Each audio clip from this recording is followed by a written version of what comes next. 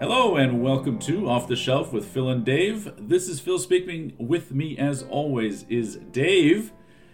And this week we've got coming off of my shelf, 1999's 200 Cigarettes, starring who's who of actors and actresses, people we know, faces we love. Yeah. And most notably, of course, certainly coming on the heels of last week, I thought, what better way to kick off the new year than a little Bruce and Ben bringing us home. That's suiting, as we close out the second season here on Off the Shelf. I didn't realize that, actually. That's an interesting point. I don't know if that was done on purpose or just a happy accident. Well, for the purposes of our audience, we're going to say everything is on purpose and methodically planned weeks in advance. Yeah, absolutely. And I think if they listened, they'll know that that's how we roll. Yeah. All the time we don't spend fact-checking, we spend plotting these coincidences out. So we're doing something. Save so much time. We're doing something. We're not fact-checking, but we're doing something. We're doing something. Exactly.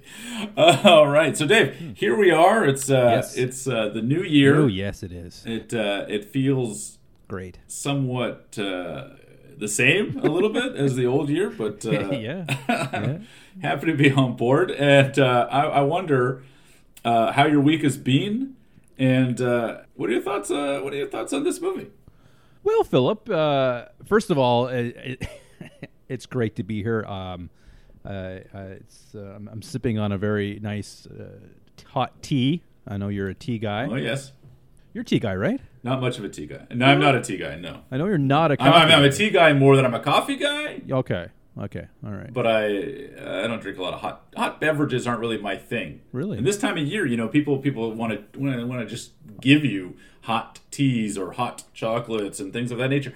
I don't want any of it. I'm putting it out there. Anyone sees me on the street, don't offer me a hot drink. It's not really my thing. Okay, good to know. If I ever see you on the street, a hot apple cider, people would say, "Oh, here's a guy. He loves his apples. He loves his cinnamons. He loves his this. He's gonna love it." Wow. I don't. Okay, well, most of the characters in this movie didn't either. They sure enjoyed cigarettes. 200 cigarettes, which AKA is a carton, but doesn't really have the same. It's maybe not as comforting as a hot tea to bring in the new year, but smoking 200 cigarettes as every character in this movie does, it seems. I think they totaled 200. I think for the whole movie. I think pretty close anyway. Yeah, I read that. We don't do a lot of fact checking, but I do an occasional bit of bullshit internet research, and that was one thing that popped up. It's like as if it was like, again, they put as much effort into that piece of information than as we did into the staggering of our releases to include Ben and Bruce to end the year. Now, I will mention the opening song. It's something to do with candy. I like candy. Yep. I want candy, right? And I got to tell you, Phil, I've been having a lot of cravings lately, like chocolate cravings, I would say, for the last few months, constantly. Now I know how Katie Lang feels. I was just thinking, have you been craving constantly? It wasn't years later until I discovered what she was craving, or I could take a good guess at it. It wasn't candy, it wasn't chocolate. But yeah, because it's a good song. But yeah, I have this real chocolate issue. I don't know what it is. So we have Halloween. Really, we didn't get a lot of kids. Oh, I'm sure. We had enough candy for 100 kids, and we had about 14 kids. So we have all these little miniature single Reese's pieces things, little buttercup things. Yeah. The assorted chocolates, the Aero, the Coffee Crisp, the Smarties, and luckily my wife's more of a chip person, so we had all these extra chips. So she took care of the chips mostly, and I took care of the chocolates. So it did work out that way, but we both gained about 10 pounds. And now we are on diets. I just enjoyed a really lovely fish dinner. I made fun of you for having a salad, but did 8K today. All right, let me just pause the podcast here. We're just going to put that up on the big board over here. Yes, please. 8K for Dave. Yeah, it was 5K last time, if you recall. Last time I mentioned this. Oh, yes. No, I see it here on the chart. It's you're on an upward trajectory. 8K, it took almost 3 times as long to do the extra 3K. But anyways, I digress, Philip. I had seen this movie before. Oh, interesting. And realized I had erased it from my memory appropriately.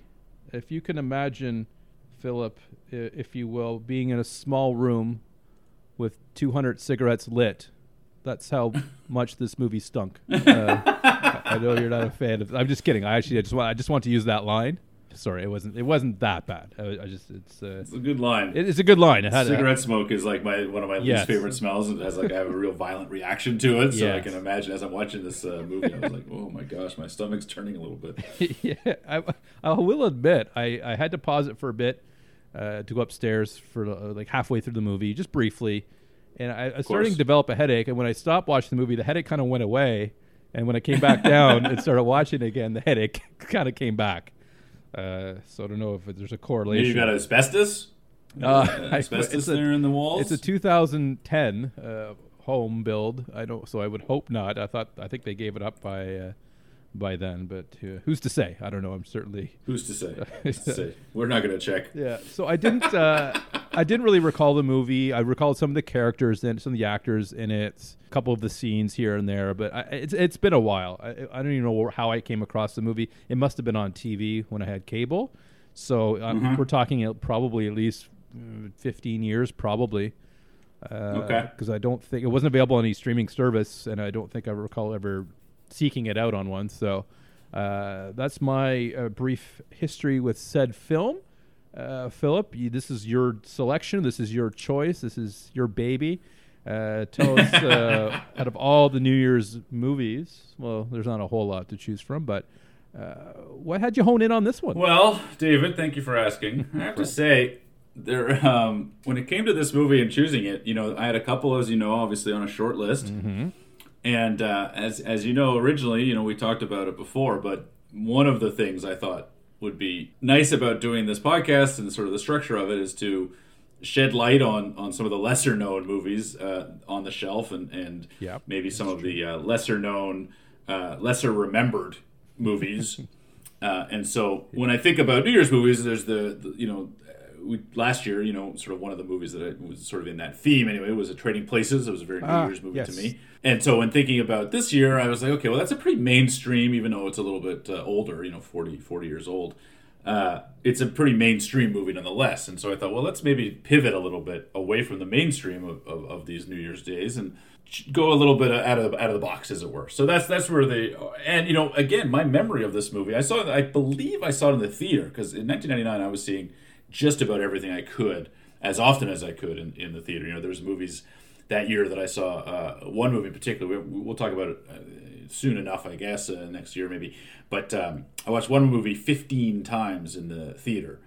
That's the name of the movie? 15 times? No, I won't reveal it. Of course. For the episode. Yeah. But I mean, that's the sort of extent to which I was seeing movies. I saw movies 15 times. I saw other movies 4, 5, 6 times. That's a lot, Phil. Yeah, it was really like that time of my life. Between 97, I would say, and 99. Tell me you worked there at least. No. All full price, buddy, all the time. Wow. I'm sure you snuck into a couple. Come on. No. Wow. No. I did that later. 2000, 2001, prime sneak into the movies. You don't pay for anything anymore. But back then... Once the 2000s hit. No, but back then I was like, no, I got to support the art. I got to support the cinema. I got to support the artists, the creative people. It was a thing. So anyway, this was a movie. I'm not 100% sure, but I do remember seeing it. I cannot remember the means by which I did. But I remember seeing it, and I remember certain lines of this movie, certain scenes of this movie really are like burned in my brain. And I remember hitting me pretty hard, emotionally even, in 2000 or 99. Okay. And so let's dig. Those couple of scenes and couple of moments I thought were kind of, they continued to maybe grow over the last 20 years in my esteem. And I kind of then wrapped up the rest of the movie into those couple of scenes that I remembered being, fairly poignant or interesting or whatever. And I think so when watching it this time, I probably haven't seen this movie for at least 15 years. I would suggest I bought the DVD and then sat on it, for however long. So, but I will say that clearly I would say that I conflated those few scenes to what I thought, a few good scenes into what I thought maybe was a good movie. Ooh. And this rewatch, I think, has proved this is not a good movie. Wow. It's shocking to me how what I thought was maybe bad about this movie. Okay. I was blown away by how little I cared about this movie Yet I will say that the couple of scenes that still resonated, that resonated back then in 99 to a sort of 20-ish year old me, still have some bite to it. Still have some resonance and relevance. Those scenes are 20 years later. So you went from those are the amazing scenes for a good movie. Now it's like, well, these were the scenes these were pretty good scenes for a bad movie. Yeah, I don't think that I ever thought that they were amazing scenes. I just thought they were like relevant scenes or poignant scenes, or ideas presented that I thought were that hit me at 20. As a result, like I said, as those continued to grow, I was like, God, that was a good scene, or that was an interesting idea, or whatever kind of brought forward in the movie. It all got kind of bundled in together to this. Oh yeah, that's a pretty fun movie. I remember everyone gets together for the New Year's party, and I kind of have these flashes of that scene, kind of piecing it together. But the good scenes, or at least the ones that I kind of gravitated towards, I think still held up. But the rest of the movie that were propped up for the last maybe 15 years, propped up by those scenes as being like, that's a pretty good movie. I remember some fun things there. Yeah. It turned out that was all a mirage. Yeah. That the movie isn't propped up enough by those scenes. There's a lot of colorful characters and a lot of, like you said at the beginning, a lot of people you'll recognize and know. Yes, there's a couple people from Seinfeld. I'll point them out. Don't you worry about that. That's the other chart I have. And there is a little bit of clever dialogue, and that sort of masks the fact that this isn't really that great of a movie with so many familiar faces who, they tried. I mean, I feel like they didn't have it wasn't terribly well written for them to. It's like there's some scenes where I think the scenes that you probably liked were just a mark or two off from being really good because it just didn't quite have the right dialogue or something was missing. I'm not exactly sure, but I did see potential with this movie. It just didn't really get over the finish line for me, unfortunately, in most cases. Now, again, there are some scenes, don't get me wrong here, that I did enjoy. It wasn't a terrible experience by any stretch of the imagination. But put it all together, and it's like, well, this is not that great. But there are some. Yeah, some I thought it's a fairly tight 140, right? So I thought that helped it. Yes. Yeah, honestly, I thought that helped it. I think we talked about a couple weeks back. Mortal Engines was a 2 hours and 7 minutes that honestly felt like it was 3 hours and 25 minutes. And it should have been, according to you. And then they cut out an hour that you. They just. I thought there was so much opportunity, despite the fact that I thought that movie at times was pretty interminable. And then I foolishly made the mistake, of course, of watching the extended version of American Gangster, which was 2:30, and it felt like 3 hours. So, having a nice, like I said, a fairly tight 140. I didn't feel like this movie dragged too much. I didn't think that it was. No. I just think kind of what it was putting out wasn't always very interesting. But I'm with you because I like movies like this. I like the idea of big ensemble cast, kind of separate lives, to some extent, all kind of culminating into one moment. There's movies like Magnolia or Grand Canyon, or those are the first two that kind of pop off my brain. But Shortcuts is another one, an Altman movie that they put together these movies, and they're often, at least the good ones, somewhat complex, and some characters are kind of interconnected, and you watch it kind of culminate into a big event. I like that idea, and I thought that, again, my memories of this movie was that they did that better. That they put that together in a more interesting fashion. I think that it doesn't deliver all the things that it maybe could, but I'm still willing to give it, at least at the beginning, it's due, because I'm like, oh yeah. I'm kind of remembering Jack is mentioned, and they're crisscrossing each other's scenes, and characters interconnect, and you've got Dave Chappelle as being this sort of Greek chorus throughout the movie in the cab, and so I kind of like how it's setting up. The music. We can spend just a quick minute just on the music in general, but I think that also goes a long way, because I think the soundtrack is excellent. You alluded to "I Want Candy." Great tune. It's a great tune to kind of kick off, but you've also got great songs by the Go-Go's. You've got great songs by Blondie. You've got obviously some amazing Elvis Costello songs. Yeah. First time I ever heard "What's So Funny About Peace, Love, and Understanding" at the end, and again, even though the movie doesn't really excite me, that song at that time of the movie, as everyone's kind of culminating into the movie, or the end of the movie, the party, I'm like, God, I remember that. I just love that. I love that song so much that it became, again, a great calling card, as it were, to my memory of the movie because it's interconnected with that song. Watching it with maybe a little, again, clearer head, I was like, it still doesn't. Yeah. But I am impressed by the soundtrack. It does go a long way to kind of bolster what this movie kind of ultimately is. It's a movie that you would buy the soundtrack CD from Columbia House. 100%. Yes. Not anymore. Absolutely. I don't think it exists. No. But if I could, that would be one of your free ones. There's a few. I remember having the Twister CD because there's music. There's Van Halen. There's the Goo Goo Dolls, Van Halen. Yeah, exactly. There you go. So Long Way Down. Love the Googs back then. There's no argument. It's a solid soundtrack. Elvis Costello was even in the movie briefly. Yeah, exactly. Yeah. I don't know why, but he was. Come on, he's great.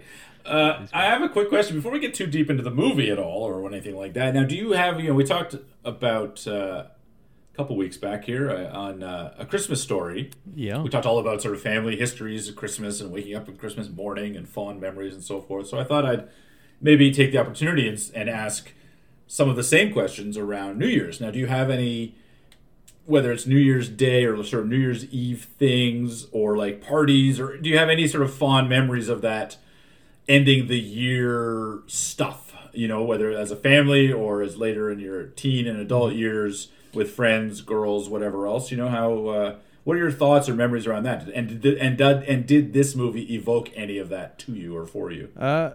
No. Now, being a retired alcoholic, which means you would think I had gone out and had a good time. Either A, I don't remember, which is possible. Yeah. But this is sort of sad to say, Phil. I mean, I don't feel sad. It's not sad to me, sure. Especially in the more recent years. I've never been a New Year's Eve guy. Now, I don't like crowds. Not a crowd guy. Okay. I'll admit to that right now. I was going to take the wife out to a movie the other day. Just, it's her birthday. The Fabelmans? Well, I considered that one, but it was her birthday, and she wanted to see Avatar. She was a big fan of the first one, but it was opening night, and I'm like, well, first of all, there wasn't really any good seats left. If she wanted to watch it in 3D, and it's 3 hours long, so I didn't even think it was going to be I didn't think she'd want to because of the length of the movie. But I'm like, it's opening night. It's gonna be packed, and she was fine. She's like, we can watch that anytime. It's no big deal. We'll watch it when we get back from our trip. So I don't like crowds. So it's one of the main things. I didn't need a reason to drink for obvious reasons, so it didn't have to be December 31st. And in the last, I want to say probably 5 to 7 years, I have chosen.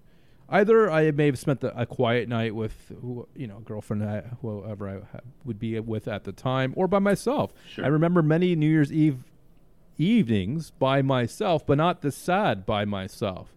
I make this joke about I do laundry New Year's Eve. I clean my apartment New Year's Eve. I do all these things. So when I wake up New Year's Day, I'm starting with all these clean clothes, a clean apartment. I feel great, Phil. This is a great way to do like a last minute tweak. Yeah. Oh, well, yeah. I mean, again, just like the drinking, I don't need an excuse to do a tweak either. But everyone who has these, and why does everybody go for breakfast the next day? What are you doing to yourself? Sleep it off. Oh yeah. It's a weird thing. Everyone loves to go for breakfast the next day for a hangover. It's like you want the pain, the punishment, but. I certainly didn't miss the hangovers the last few years, and I felt great, and everybody else was, so, and I was fine with that. I was completely okay with that situation. So let me throw it back to you. I know you're a wild man, a big booze hound. Yeah, I'm like Kim Mitchell. I am a wild party. We all love Kim. So. Did you? I don't recall. I know we haven't. I don't think spent New Year's Eve together ever. Well, we did. You were very drunk. No, I'm just kidding. Oh, we did not. No, that's the thing. I was trying to put myself into that space because I knew I wanted to ask you the question. And I was trying to hope that I had an answer for it. And honestly, for most of my sort of childhood, as I alluded to at Christmas time, we'd go to Florida, and that kind of included Christmas or New Year's as well. And so I remember bringing in 99 to 2000 I did that at a theme park at Universal Studios in Florida. Y2K. Cool. And that was pretty awesome, pretty cool, pretty fun. That's a fond memory I have. Good. Probably the first one. And I don't really have another one, and I want to say until maybe 2000, maybe 4 or 5. Okay, well, you got something. Possibly, maybe 3, 4, like into 2003 into 2004. Yeah, I don't know, man. I remember I was dating a girl. We kind of broken up, but I was still pretty hung up on her. Maybe she'll come and back. Going to a New Year's party that her friends of hers were kind of hosting. So I remember going to that, and I remember at the beginning pining a little bit. And I was like, oh, I hope I can kind of go home with her. The pine. And came to realize fairly quickly that was not going to happen. and kind of had to pivot my attentions to a couple different people, and again heavily drinking at the time myself. Now, I knock wood, never went through some of the strains that you did, but I went through a fairly brief but significant period of my time where I was spending a lot of time and money drinking. So this one this one New Year's party, I remember kind of being a bit debaucherous. I remember like hearing it was like we were all kind of crashing in this lofty apartment thing, or an upstairs and downstairs, and there would be like kind of sounds coming from different rooms, and I was on the floor, and you kind of make out with somebody, whatever else. So like that, I remember like being like the one New Year's party that I was invited to, frankly, that I recall, kind of being invited to, going and kind of having a pretty great time. Okay, that's something. But nothing before or after. And then to your point, even that night, or I should say the following morning, I was scheduled to work at the video store. So I went without any sleep, really. Open on New Year's Day? Probably. I went to the party on New Year's Eve, and we were open on New Year's Day. Yeah, we didn't close for any of the holidays back then. Oh yeah. That was a later cost-cutting measure, but for the first 8 years I worked there, maybe. Yeah, I believe it. Maybe more. Yeah. We were open all the days, and it was a chance for me to make some extra money, right? So I was always picking up those Christmas Day and New Year's Day, and frankly, as I said, because I never really went out on New Year's Day, it wasn't like an issue, right? It was just like this opportunity kind of came. Anyway, it was a great time. I have fond memories. It was a lot of laughs, but as a result, I didn't sleep, and I was still I was definitely hungover, if not a little drunk still, when that door opened at 9 a.m. But were you a key holder? Were you a key holder? I was, absolutely. Okay. I was managing at the time, I think. Irresponsible. No, I was not managing just yet.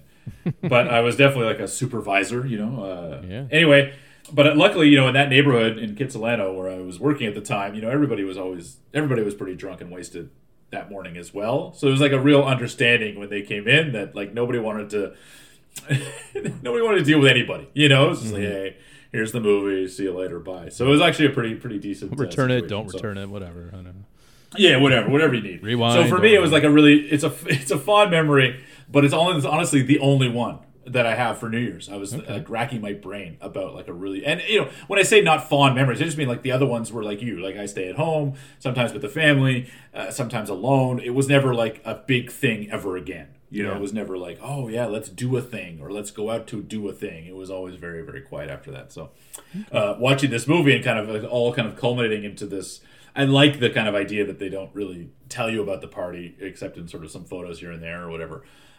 Some sequences, some scenes during the credits or whatever, but it brought back the fact that A Christmas Story I was awash with Christmas memories of beautiful moments shared with friends and family over the multitudes of years. This was like, 2 memories and okay, it meant nothing really in the end.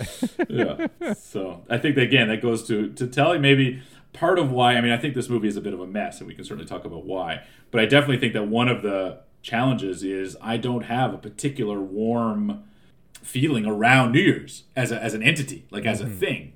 So while I can watch A Christmas Story and get all rhapsodic around the music and the snow and the sense of wonder and like all of the other stuff, the feelies, all of that is sort of absorbed by the under the Christmas umbrella, as it were. Whereas there's nothing underneath the New Year's umbrella to give me that same sense of joy and wonder and awe and fun. So it just kind of like, that's a thing people do, whatever, I don't care. And that's kind of how it felt. You have a Christmas umbrella? Is that a thing? I don't think I do, but it's on my Christmas Sounds list. like you should. I live under the Christmas umbrella my whole year. It just blocks out everything else and keeps the Christmas inside where I need it. Whatever works. Yeah. It's not a bottle of Jack Daniels. It's just a Christmas dose that I can pop myself a pill every once in a while. Okay, so you want to get into this? What do you call it? Film? Yeah, what are the kids calling this? Is Avenue A, B, C, and D, is that a real thing? It's in New York. Okay, I don't know if that was a joke or that's interesting. No, there's a lot of things this movie wants to maybe say as a joke, but it's all true. It's not really.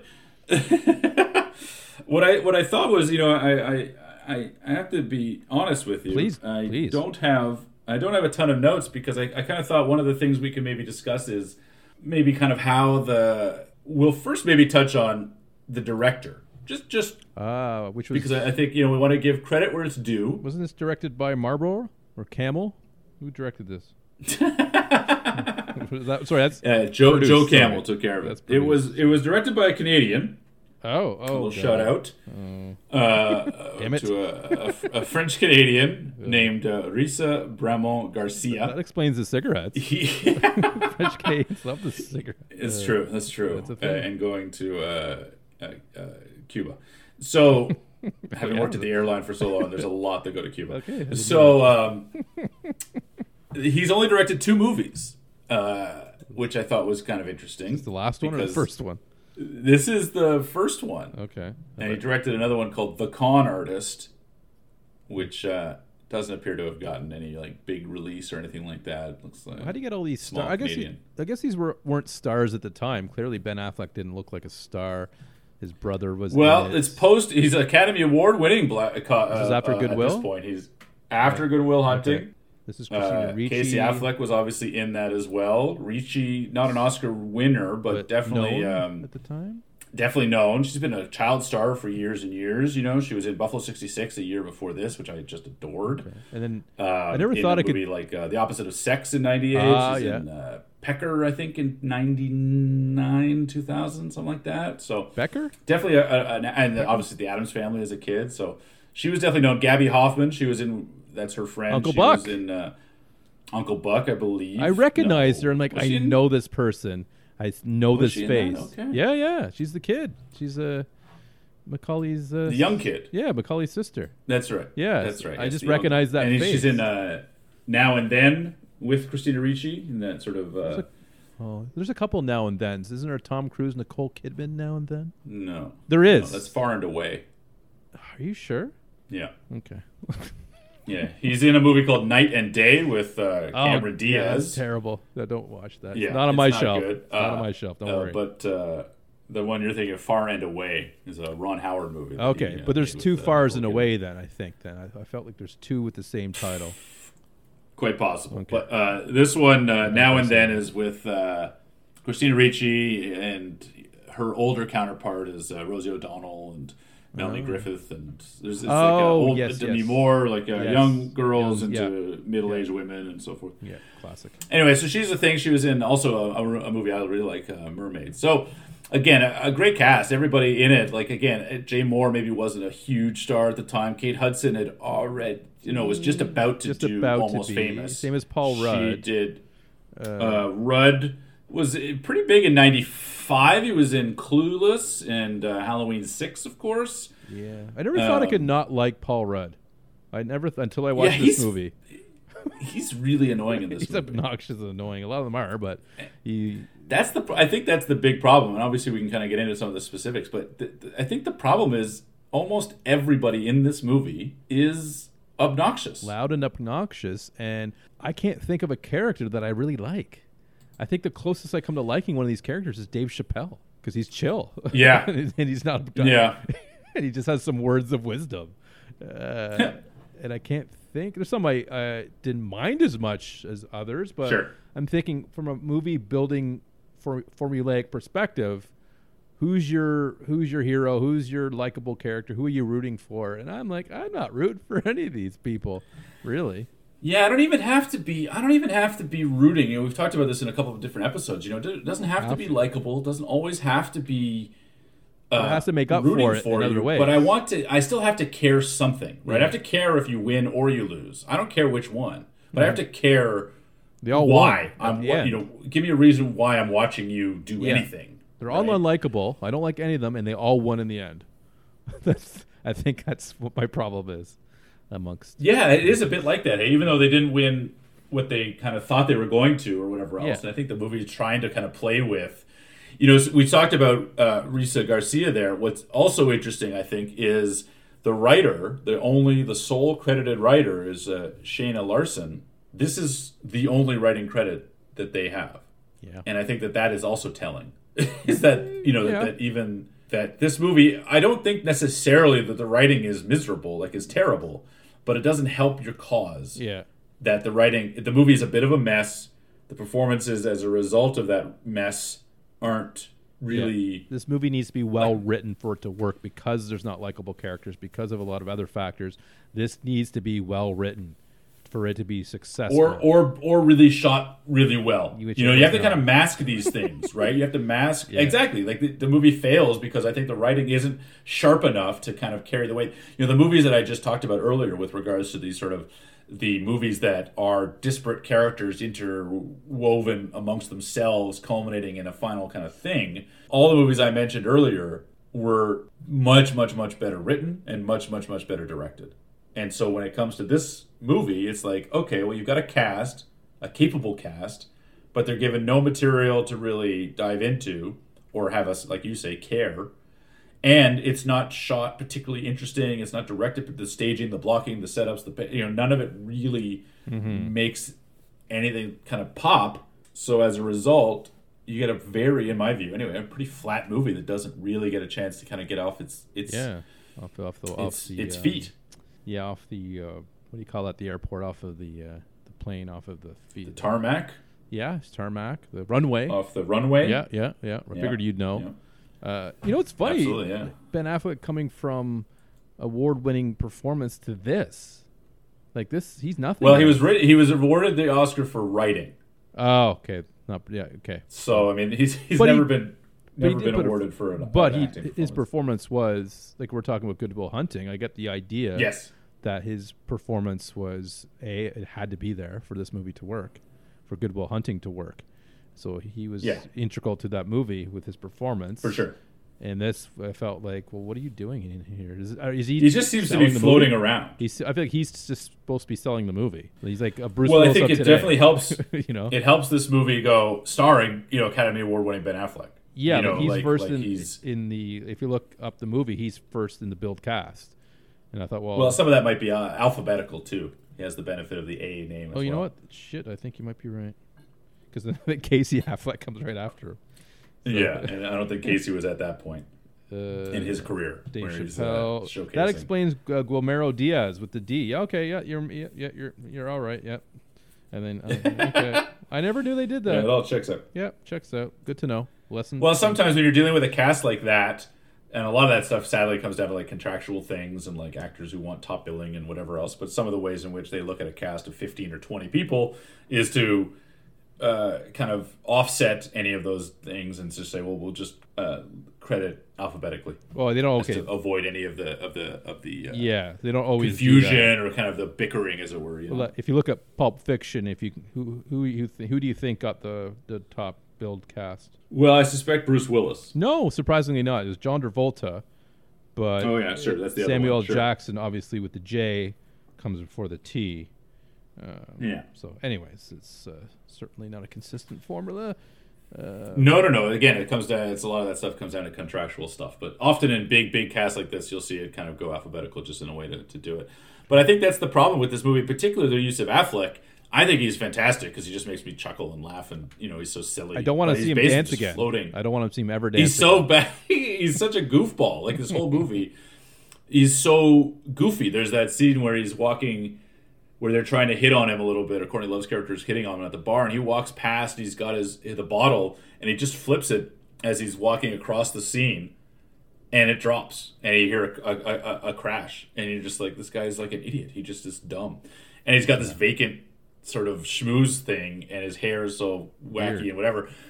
Yeah. Like so. Anyway, so I liked him even then. I liked it in '99 when I saw it, and continued to again. But he doesn't have any real point, right? Like none of these characters have. He doesn't have an arc. He's got nothing to really say. He's got nothing to really do in the movie. He's just there, like everybody is in the movie. He just happens to be in the movie.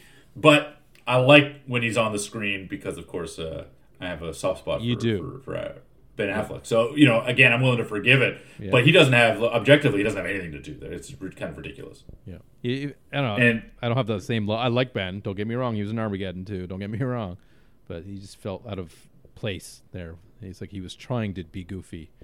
And I don't know. Yes. It's just odd. But it's fine. Yeah, definitely trying to be goofy. It didn't hurt. But this movie had other issues. It wasn't Ben. It was not Ben. Yeah, again, I think it just comes down to, like, at least with that character, they don't really have anything to do with him. And there's so many other characters that don't really have a lot to do. Like, I think about, maybe just go through, as I said, some of the couplings or what that's have a good you. idea. Like, I think about like Angela Featherstone and her friend, the two girls that are like kind of looking for, like, I thought that was a pretty funny concept that they were sort of two women on the prowl, let's say, bouncing sort of from guy to guy, and they have their own, like, they at some point they're kind of making their own like truce almost, like, you know what, let's not let a guy, but they're consistently like winking and like licking their lips and like making all of these gestures to different dudes so that they can kind of make a. You can say it, Phil. Well, they're just trying to kind of obviously hook up, right? Like, and watching those two kind of play their own angles against one another and with one another, and that. I conceptually, that's kind of funny. Yeah. Even at times, it's kind of humorous, but doesn't mean I want to watch a 2-hour movie about it or with it. Yeah. Like, it doesn't do a lot to elevate the movie. True. But I thought that both performances were like entertaining enough, and again, I like when they're working with Affleck and they're sort of disgusted by the fact, like, he's a cute guy, they want to get him and so forth, and as soon as they find out he's kind of a yuppie, they're just like, I'm out, I don't want to be a part of this, and he's kind of just doofusly walking around like a fool throughout the movie. It's something I like, but again, it just doesn't have any real weight to it. It doesn't feel like anything.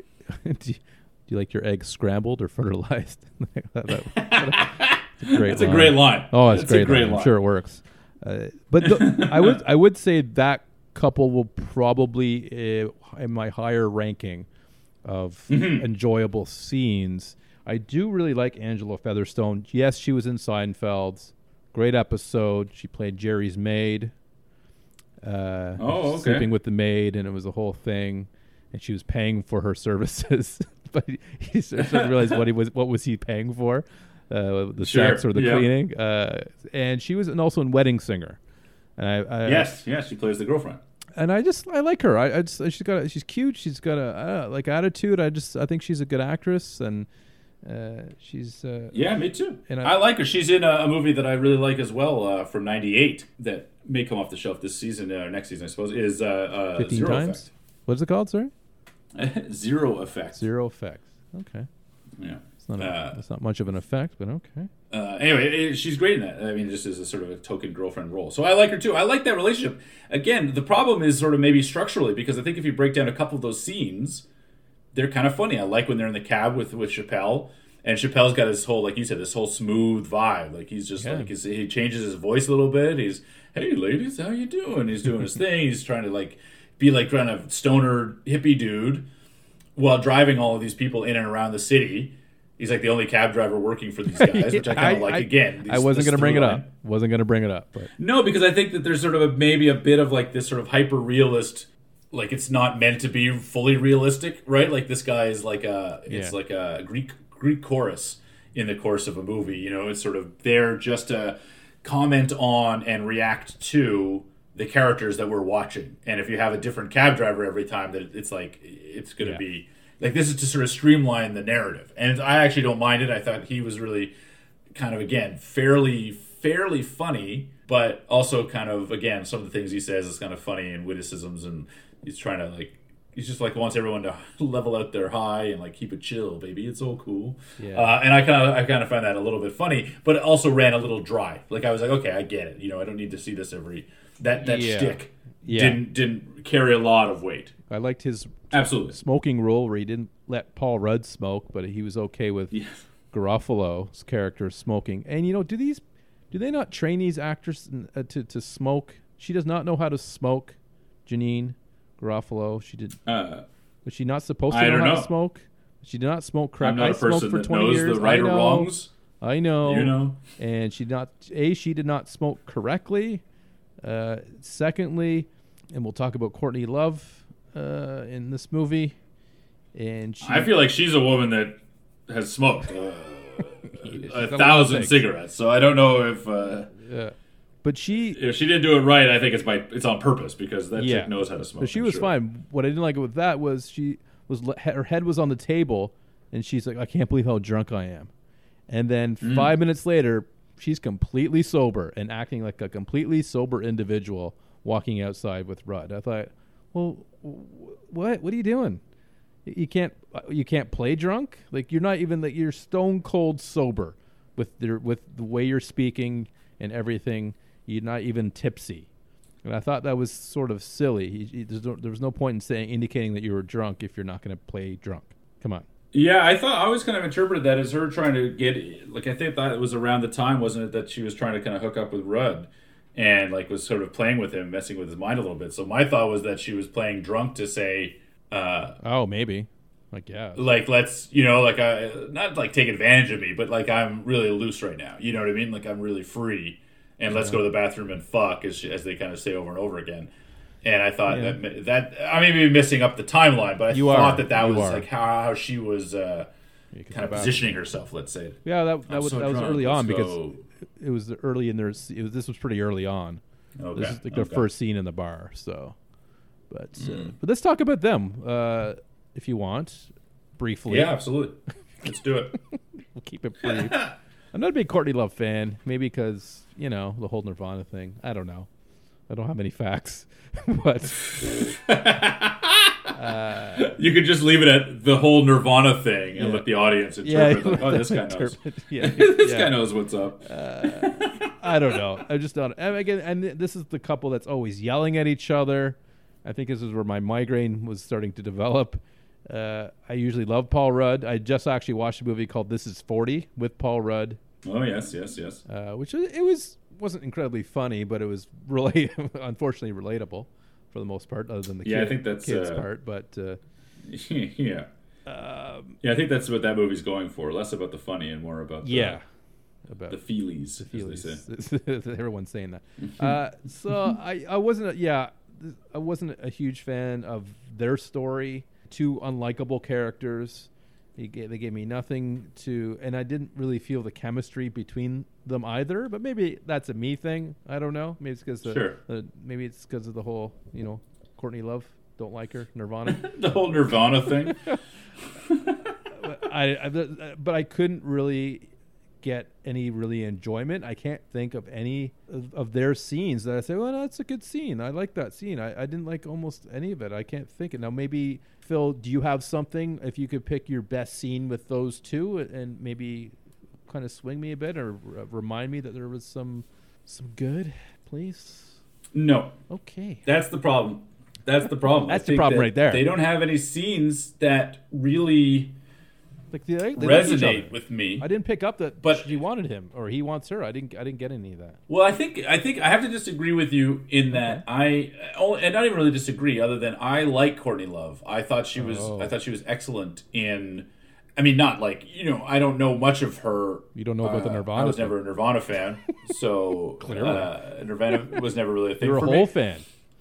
I did enjoy some Veruca Salt and and some Hole. I think that she was in both of those bands. I think Garbage, but no, she was not Garbage. Okay. But I think I liked her a lot in The People vs. Larry Flynt, and I liked her a lot in Man in the Moon, and those were the two movies. Man in the Moon may have been 99. Jim. I can't remember now. Yeah, I forgot she was. Yeah.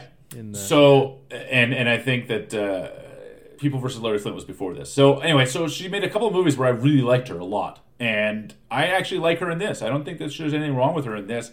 I think she is I think some of the revelations in this movie and some of the principles of these kinds of movies is about, like as you said, everyone wins in the end, right? So I think that the movie is designed in a way that's trying to tell the stories of these characters that go through something and then come out of it on the other side. I don't know that I really buy into too much of what, like, her revelation of, like, I want to quit this or I want to quit that. I don't know that that's fully earned. But I actually like the scenes with her and Rudd. I just think that Rudd's performance is so grotesquely over the top and kind of goofy and silly, which is funny because, last year we talked about Surviving Christmas, coincidentally starring Ben Affleck, and that role is so goofy and over the top, but I feel like it's better placed in that movie than Rudd's character in this movie. It's very, like, kind of herky-jerky, big exaggerated movements. He's kicking things, and it seems like it's a really broad comedic performance. And the movie isn't that broad a comedy. And the scenes he has with Courtney Love aren't that broadly comic. Yeah. So it feels like an oil and water kind of situation. But I like at least the concepts of what they're talking about. They're talking about friends that may or may not have had one, thing for another over the years, or have the kind of comfort that it's like, you fuck everybody, why aren't we having sex? Or like, you...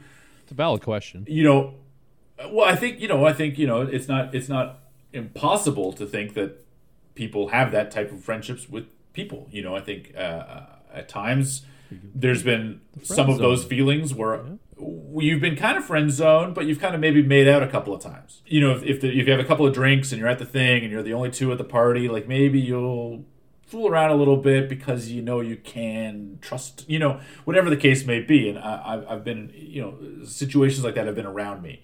And so that's that kind of relationship. And I thought that actually comes across fairly well. And I like we keep, kind of going down this path. You're with somebody and then you get broken up and it's always like, you're dreary, and she just wants to party. Like, she wants to have a good time, and you're always kind of bringing me down. Like, so I like the elements. I don't think any of it is really well resolved. It's all things that I'm bringing to this movie because the movie isn't smart enough, or I don't think, or is really delivering the weight of what that stuff means. But maybe I'm bringing some personal history or some ideas or ideologies coming into it, where two people that kind of have made out every once in a while or have some sort of relationship or physical attraction to one another or what have you. I didn't get where you got, like, that they were sort of no chemistry between the two. I didn't feel that generally. I didn't really like either of them necessarily, but I didn't get the feeling like these two were not at least kind of moderately into one another. Moderately, so I kind of liked... So I kind of liked the relationship. I didn't mind that sort of had that push-pull stuff. And she's, it's New Year's, like, loosen up. You just broke up. Like, come on. Like, I like friends, even without any of the sexual elements. I like friends that are saying, like, come out of your shell, come out of your night. You talked about how you would spend years, alone on New Year's. Whether you wanted to or not is sort of secondary. I just mean, if you had the type of friends that are like, come on, man, like, we're going to go out. It doesn't have to be crazy, but we're just going to go out. We're going to get out of your head, get out of your life, get out of your apartment, stop tweaking. You can do it tomorrow. Those are kind of people that I like in my life, because on my own I would spend many, many, many hours and many days alone in my apartment, wishing on some level I wish I could go out, or what have you. So, and I've had some pretty good girlfriends in my life, like friends of mine that were girls that occasionally we make out or not, back in the day, but like it never really crossed the line so much. And so I like that element. I like the relationship, but I think the movie itself does a disservice because they never really give themselves anything to really chew on. They got a couple of shitty scenes with each other, but none of them stick out. As I said, like at the beginning, none of them are like, ooh, that's a good scene where they do this. It's just kind of like a conversation throughout that I kind of connect to, but has no real bearing on anything else. That reminds me, I used to go to, and you've met Patrick and Mike. Of course. They used to live, Pat and Derek. You've met Derek, I think, too, at our football. Yep. Yeah, the whole gang. They had a place, Derek and Pat, and I think I would, at least once, they would host a small New Year's Eve party, very small. Yeah. Very intimate. Okay. And I believe I went one year, maybe two, and I remember, and I'm sure I had a good time. I didn't go one year. The last year I didn't go. I think maybe I just didn't want to go out. I was depressed or just didn't want to see anybody. You know, wasn't the best time of my life. And I remember Pat, I believe this was New Year's, he fell and separated his shoulder. Oh, gosh. On ice in the back having a cigarette or something, and he blamed me because I wasn't there. Jokingly. He wasn't too serious. Or maybe he was, I don't know. We'll have to ask him. But I do recall that. I think he separated his shoulder on a New Year's Eve, and I missed it, unfortunately. Or I could have saved him. You could have. And, you know, ironically, or maybe coincidentally, you know, we talked earlier in a previous episode, but I blame you for breaking my ankle in 2015. So I was there. You're not really a New Year's guy because that was December 29th. So I spent that. Oh, was it that close? Yeah. I spent that New Year's Eve. Alone in my apartment with my leg, with one leg in the air. Not my finest hour. Yeah. Apologies all around. I think to sum it up for me. It's tough for a movie like this to have a backstory with your characters because there's so many of them. You don't have the time, and we, other than being a bit loose, I guess, is we don't know anything about Courtney Love's character. I don't know anything about her, so I guess I just wasn't. And you know, the Nirvana thing, I guess I just wasn't able to connect. And then with the whole not really liking Paul Rudd's character, I think you made a good point where. Some scenes that you know, this could be funny. It wasn't built around it to be funny, so it's not really funny, and it just didn't land, I guess. So I think again, I felt like at times in my life, particularly probably in '99 when I saw it, I've been Paul Rudd. You know what I mean? Like I've been the sad sack that's like the world is out to get me. That Paul Rudd, okay.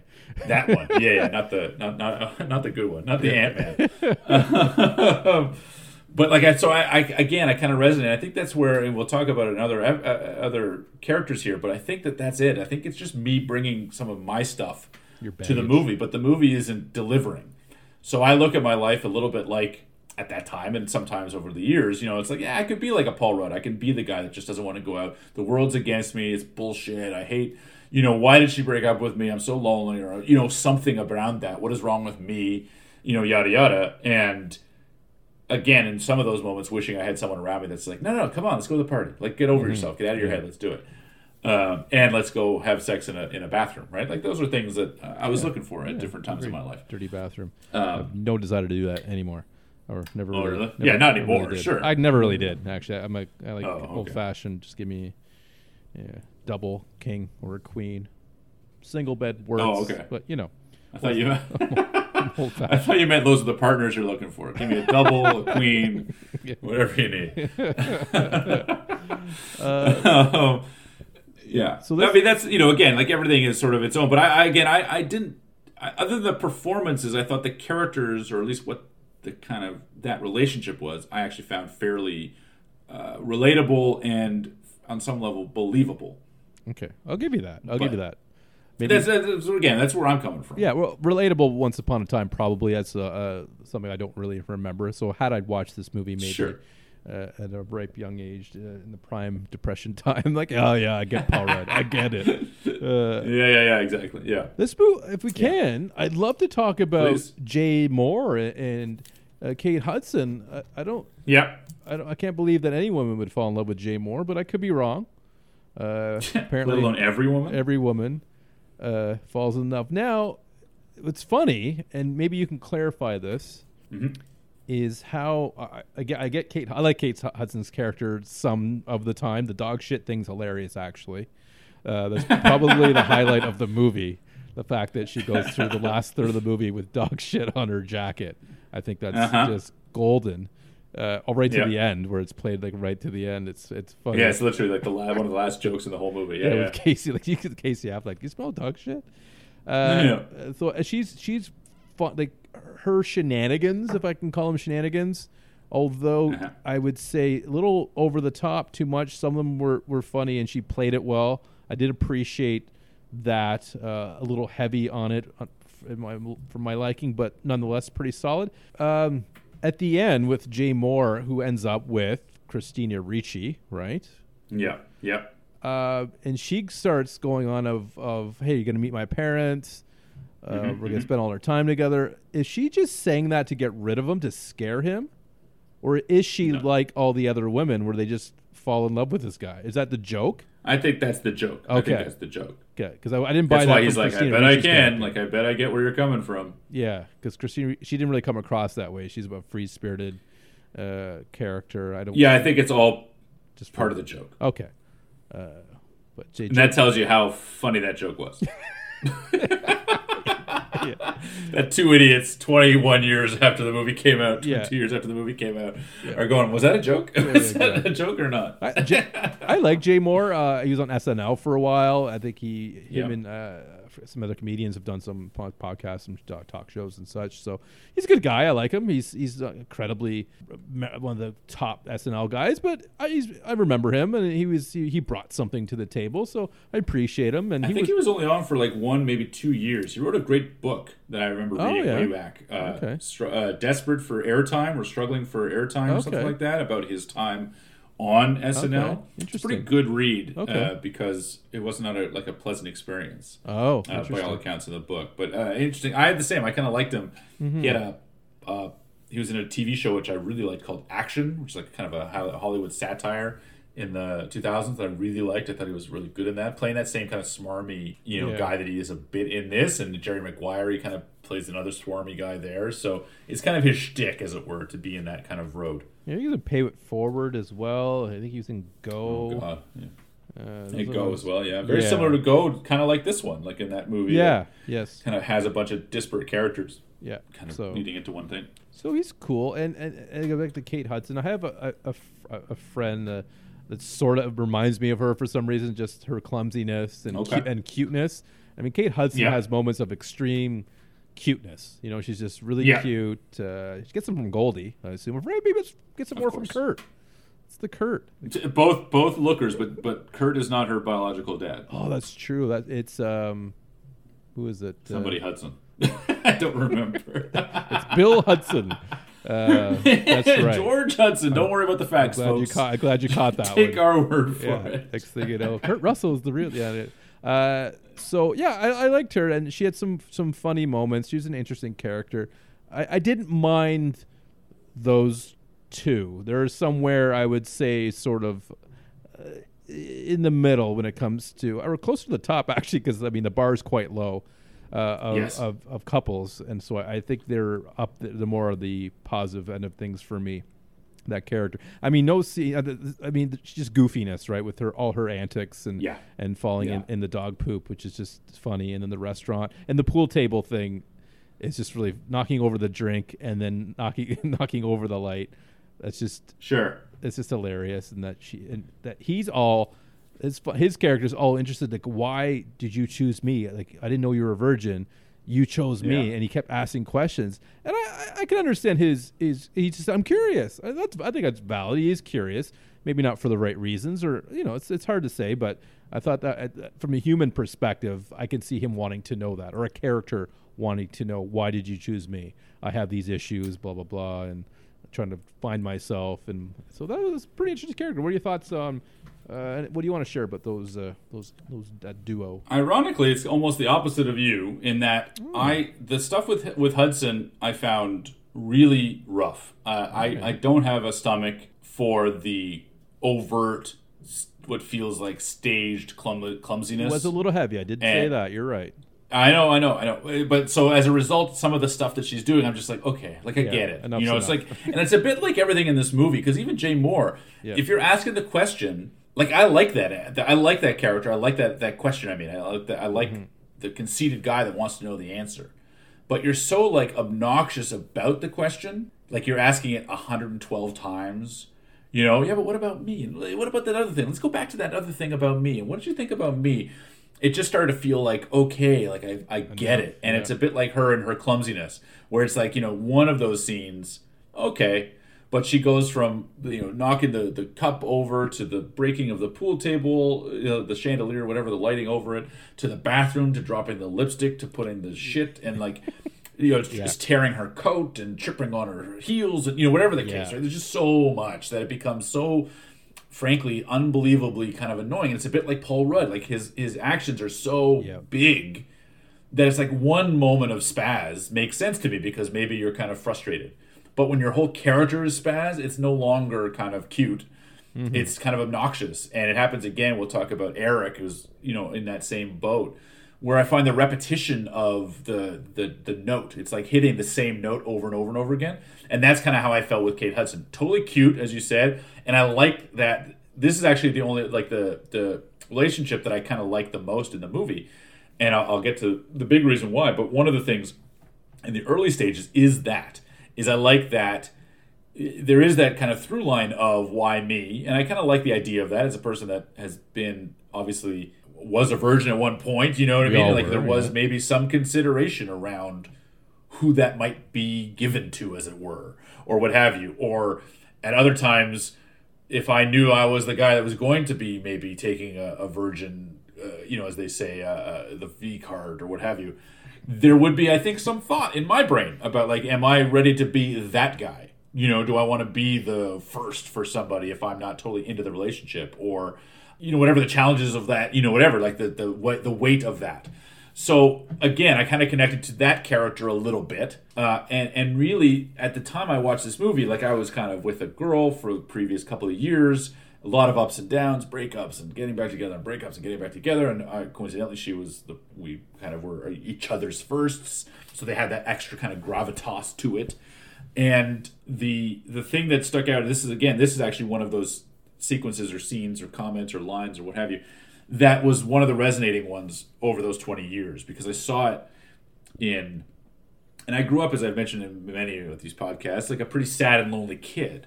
Part of why, someone might suggest that I stayed in a fairly confrontational and relationship was because of that feeling that, maybe this was it, right? This was the one person that's going to love me, so I better hold on tight. As a person that kind of spent many of my teen years kind of wanting love, or even frankly childhood, like looking for that kind of thing, for someone like Jay Moore's character to be so dismissive of that really connected to me. I'm cursed. Everyone I know loves me. Everyone falls in love with me after reading me, this kind of stuff. Tough and her line, the one that stuck, is when she says to him, you are cursed, just not in the way you think you are. Yeah. Was a line that totally like floored me back then, because there was just some feeling like the fact that you can't appreciate the fact, that people like you, love you, want to support you, want to be with you, I was so envious of the attention that this guy may have been getting in the course of his movie, that really stuck with me, and it still does. I think it's still a sentiment that matters and like connects with me and kind of hits the cores of what that is. It's not taking stuff for granted. It doesn't have to be specifically about the relationship, just in general. If you're only looking at whatever negative things or the things that are happening to you and not, for you or this and that, I've lost, unfortunately, a few jobs over the last, COVID years, and if you look at it just like the world is out to get me, then you're not seeing the future that opens up, when you've left the video store like that. What now? And damn them, I gave them too many years, all this stuff. And then it turns out actually the job I got after that was way better than the one I had. I'm still in it, man. I'm loving it. That's true. Yeah, that's right. You keep getting sucked back in. We're not renting movies anymore, mind you. But yes, that's right. You have evolved a little bit. Yeah. But anyway, so that's a scene and it's a character and it's an idea that I really love. But unfortunately, again, it's couched in a pretty obnoxious performance by Jay Moore, equally unbelievable, kind of silly performance by Kate Hudson. So while that germ of an idea is in that relationship that I really connect to and enjoy, and again, I've pulled out that one line or that one sequence. It's a memorable line. As being something that connects. Mm-hmm. Everything else around it feels like it's useless. It doesn't really connect to me. Yeah. I think for me it became too much when she was in the bathroom at the restaurant and he wanted to leave because his accident was the toilet paper and the... So much. I'm like, okay. That at that point, I'm like, this is too much. And then you could have got rid of you have the bar scene at the beginning, maybe the lipstick in the cigarette water, and then the poop scene where she falls in poop. You gotta keep the poop. You gotta keep that, and maybe one other one, but there's so many more, or that it was too much. But yeah, so you got to the core with Jay Moore. And that's that one. So yeah, I sort of agree. It's interesting, but it's annoying, obnoxious, like a lot of these couples. And then, if we can, speaking of annoying, let's talk about Steffi, and so Gabby Hoffman's character Steffi, and then Christina Ricci's character, which I forget her name, Val, I think Val. Yeah. So Steffi and Val. Now, it's funny. Steffi, I like Steffi. I mean, Casey Affleck's character really nails it at the end, though, when he calls her out on being, just have fun. And Absolutely. You're always complaining. And she is. But I think she does a pretty good job of it. Ironically, she's almost, for me anyways, almost one of the least annoying ones, ironically. Even though she's the one complaining the most. Because I think she does a pretty good job at the complaining. I don't know. And maybe I have a soft spot because she was an Uncle Buck. That could be it. I don't know. So kind of like the opposite of Courtney Love. I have a soft spot maybe for Gabby. So, but she wasn't involved in that whole Nirvana thing. She was not. Helps. No, she was involved with nothing but good times with Uncle Buck. So that's right. Yeah, so I didn't mind her too much with that. Now, Christina Ricci, I thought it was funny near the beginning of their adventure that it's just ahead, the place they're looking for. And it's literally one more step. And then there it is, and it's obviously not the right place. It's just a graffitied wall. Yes, I thought that was funny. It's just a little bit further ahead, thinking it's like a block, maybe 2 blocks. And it was I swear I'd have to go back and look at it. I feel like it was literally one step forward. Yeah, it's like I believe it's in the frame. Like at the time that they're having this argument, I think it's in the frame. Yes, yeah. It made me chuckle for sure. I'm not a big punk rock guy or a heavy metal guy, I should say. So I wasn't when it comes to the set designs and the scenes with that couple. I mean, it didn't do anything for me because I'm not a fan of that type of music. So I didn't really get anything out of that. I did like their dynamic of like how different they were in some ways. Mm-hmm. With Chris, I love the accents too. That Long Island. Not bad, pretty good. So I thought performance-wise, there's some good performances generally, and I thought they were okay. I do question the fact that towards the end when they have the two guys, Affleck and the other guy, was it Dave? Was that Dave? Yeah. Okay. It was and Dave. They left. I find it hard to believe that couch is vacant. They left him on the couch. The fact that couch was available to somebody looked pretty clean too. Yeah, it did look pretty clean. But I didn't mind that journey with them. And again, it didn't really bring a whole lot to the overall table, really. But I didn't mind it at the end of the day. What are your thoughts? Well, I actually think these were the best, sort of, for lack of a better term, performances of the movie. Yeah, okay. We're in line. But at the same time, I thought they were the least interesting characters. Right? They had the least to do. They're just wandering around. I don't have the same soft spot for Gabby Hoffman in this movie. Now, I don't dislike it. That's good. But I do. By the time Casey Affleck is kind of giving her the business, I'm on his side. I think it is a little too much. Everything it's accurate for sure. Is the negative over and over and over again, complaining, whining, bitching. She does it well. She does it well, I thought. And absolutely. I think again, best performances in the movie. I think because I think both play their respective roles very well. The problem is the roles suck. You know, like Ricci doesn't have a ton to do, but I like the accent. I like her kind of attitude. I like her, again, performance. I like the way that she kind of handles herself. I like the confidence in which she kind of enters the situation, doesn't care. I like the scene where she is just like standing on the stairs with Affleck and they're just making out like out of nowhere, you know, they're just like Frenching each other. And then like kind of, I like the sort of disposability of these relationships as well, which kind of is a theme throughout the movie. You know, that they're together one moment and then they're sort of not together the next and interconnecting and sort of kind of, I like that. I think, again, conceptually that there's something there, even though the movie doesn't know what to do with it, I think. And, so I like those two girls kind of going through their own thing. I like how their Gabby Hoffman character in particular is like kind of nervous about going to Avenue B. She's heard all the stories. Oh my God. I think about the first time I was ever in Los Angeles. I remember going to a pretty seedy part of LA. And all that I had in my brain was thinking, like, I'm going to get shot here. Like, you kind of go into this some of these situations you've heard so many stories, or you've seen so many movies, or whatever the case, that it's like, oh my god, this is the time I'm gonna just get like stabbed by a gang member or someplace. Like it's so full of just kind of nonsense, really. But I like that they kind of play a little bit on that insecurities with Affleck and Dave, kind of coming at them as if they're these like predators, hoodlums. Yeah, and then they're like, I got something. And then whip out beers. Want drinks? Like, he's just such a sweetheart. And they're sort of... He's very sweet. I like the kind of the juxtaposition of all that leather and spike and dyed hair and the makeup and so forth. But Affleck ends up being this sort of really sappy kind of guy. Yeah, two generic names. I don't know why. Tom and Dave. Yeah, that's true. Yes, exactly. Kind of completely replaceable, right? Interchangeable. Yeah. But anyway, so I got a kick out of that. I like the kind of the playing of the tough guy, as in Affleck, that is not that. At some points he's talking about Ricci's character, like, I don't know, I thought we kind of had something, and poor guy. We're kind of making out. So again, there's not a lot there. I wouldn't hang a movie on it. I wouldn't even hang those scenes on it. No. But the concept of that, I kind of think, oh, that's a kind of funny, cute thing. And similarly, I could not watch 2 hours of those two characters, the girls, Hoffman and Ricci, doing their thing. No. But when they're in it for 5 or 10 minutes at a time, I'm like, oh, that's kind of funny, and then get the hell out of there, because at minute 11, I'm out. Yeah. So you kind of keep me wanting more. And I like those two. That sort of performance-wise, I would suggest probably the best of the bunch. Yeah. Cool. Well, I'm glad we're in agreement with that. Yeah, full agreement. I hate when we disagree, Phil. I just hate when we disagree.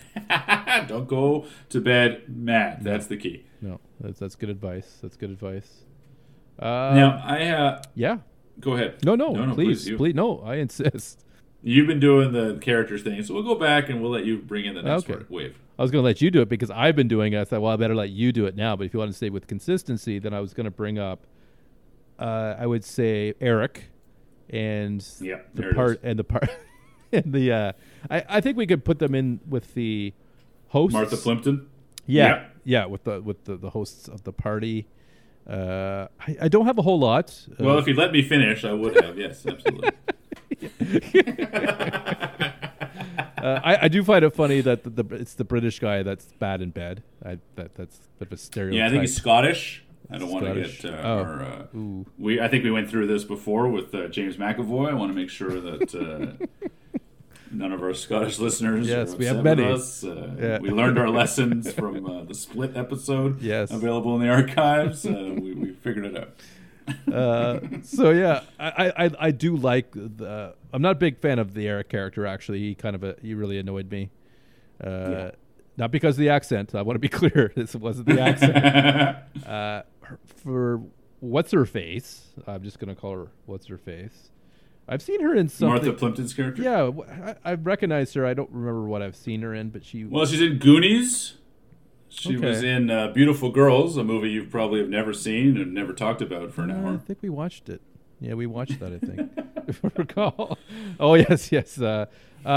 So I like that idea of, I mean, again, not a whole lot to do, but waiting around for the party to start. And then they throw Eric in there for some couple quick, funny moments. Not terrible. Knocking over the whole table of snacks, and she was more worried about the snacks for a moment there. Of course. And the fact giving her a back massage and her head hitting the floor, I thought that was quite funny.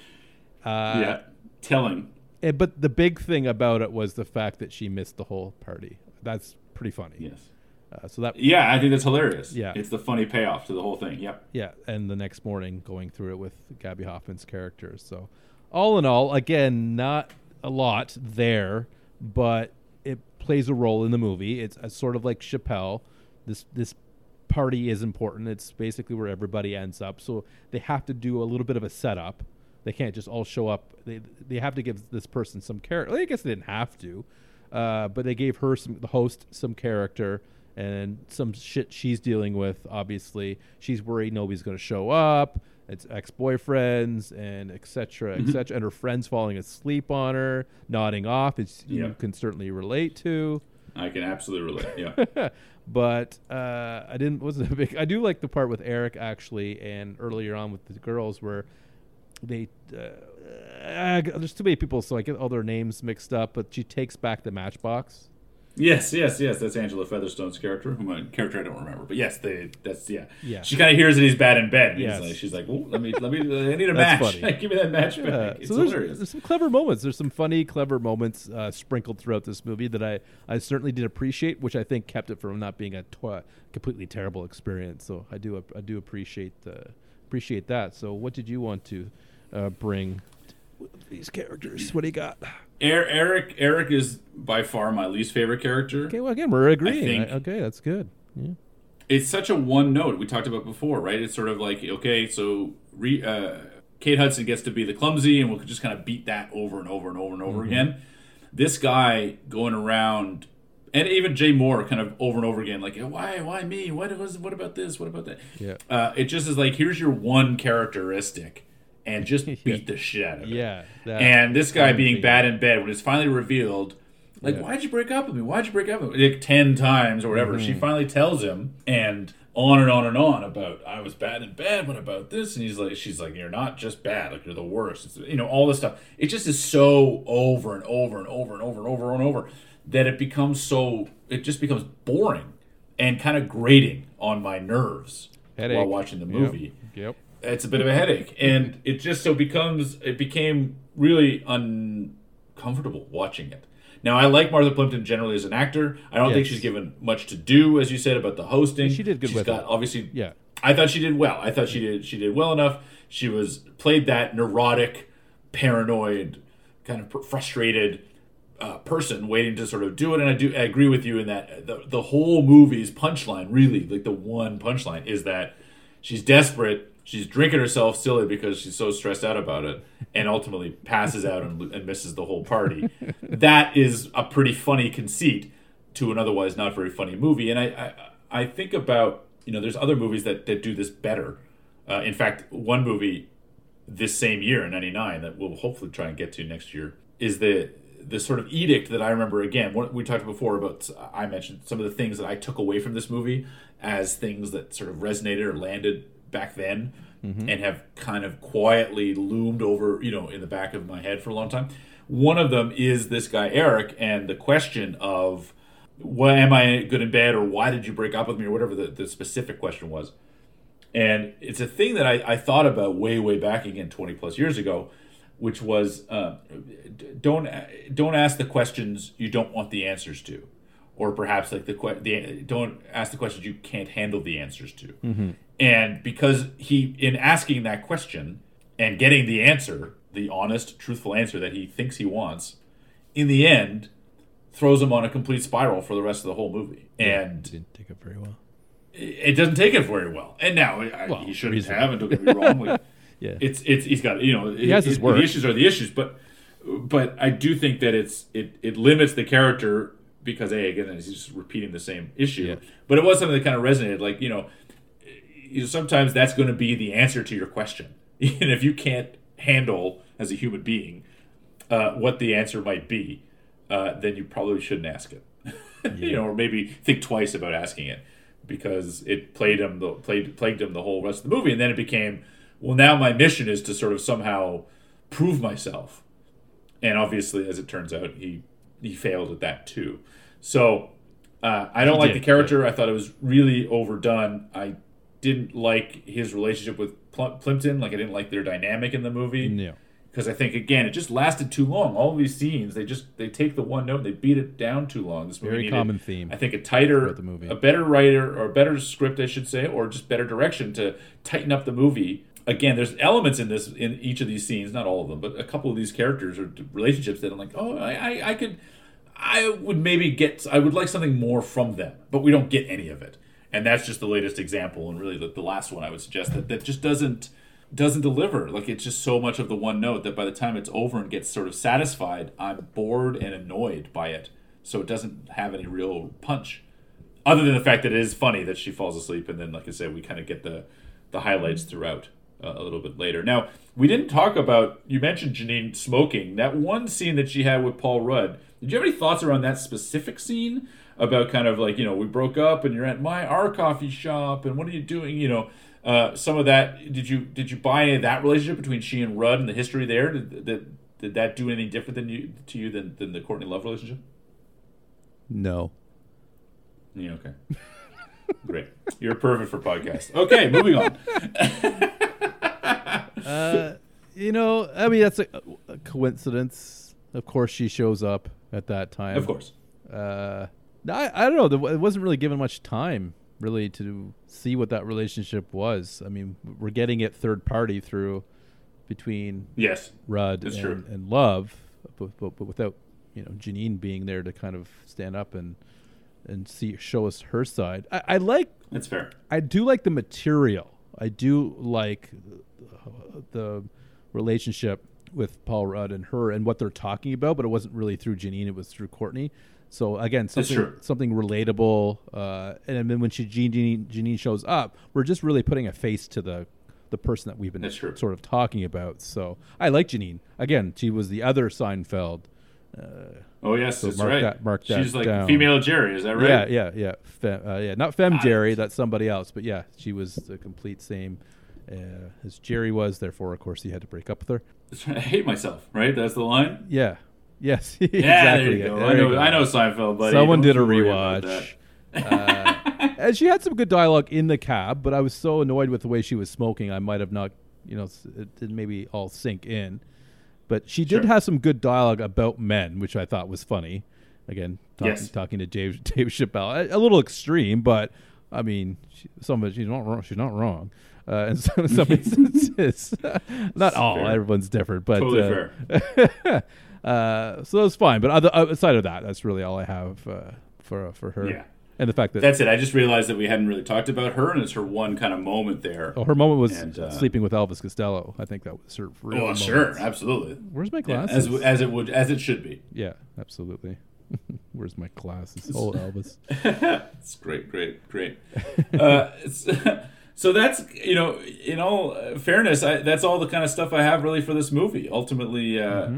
I to sum it up, I think I was, again, the stuff that connected with me back then still does to a little lesser extent, but I found that the rest of the movie is a real mess, and I didn't really enjoy the watch. Mm-hmm.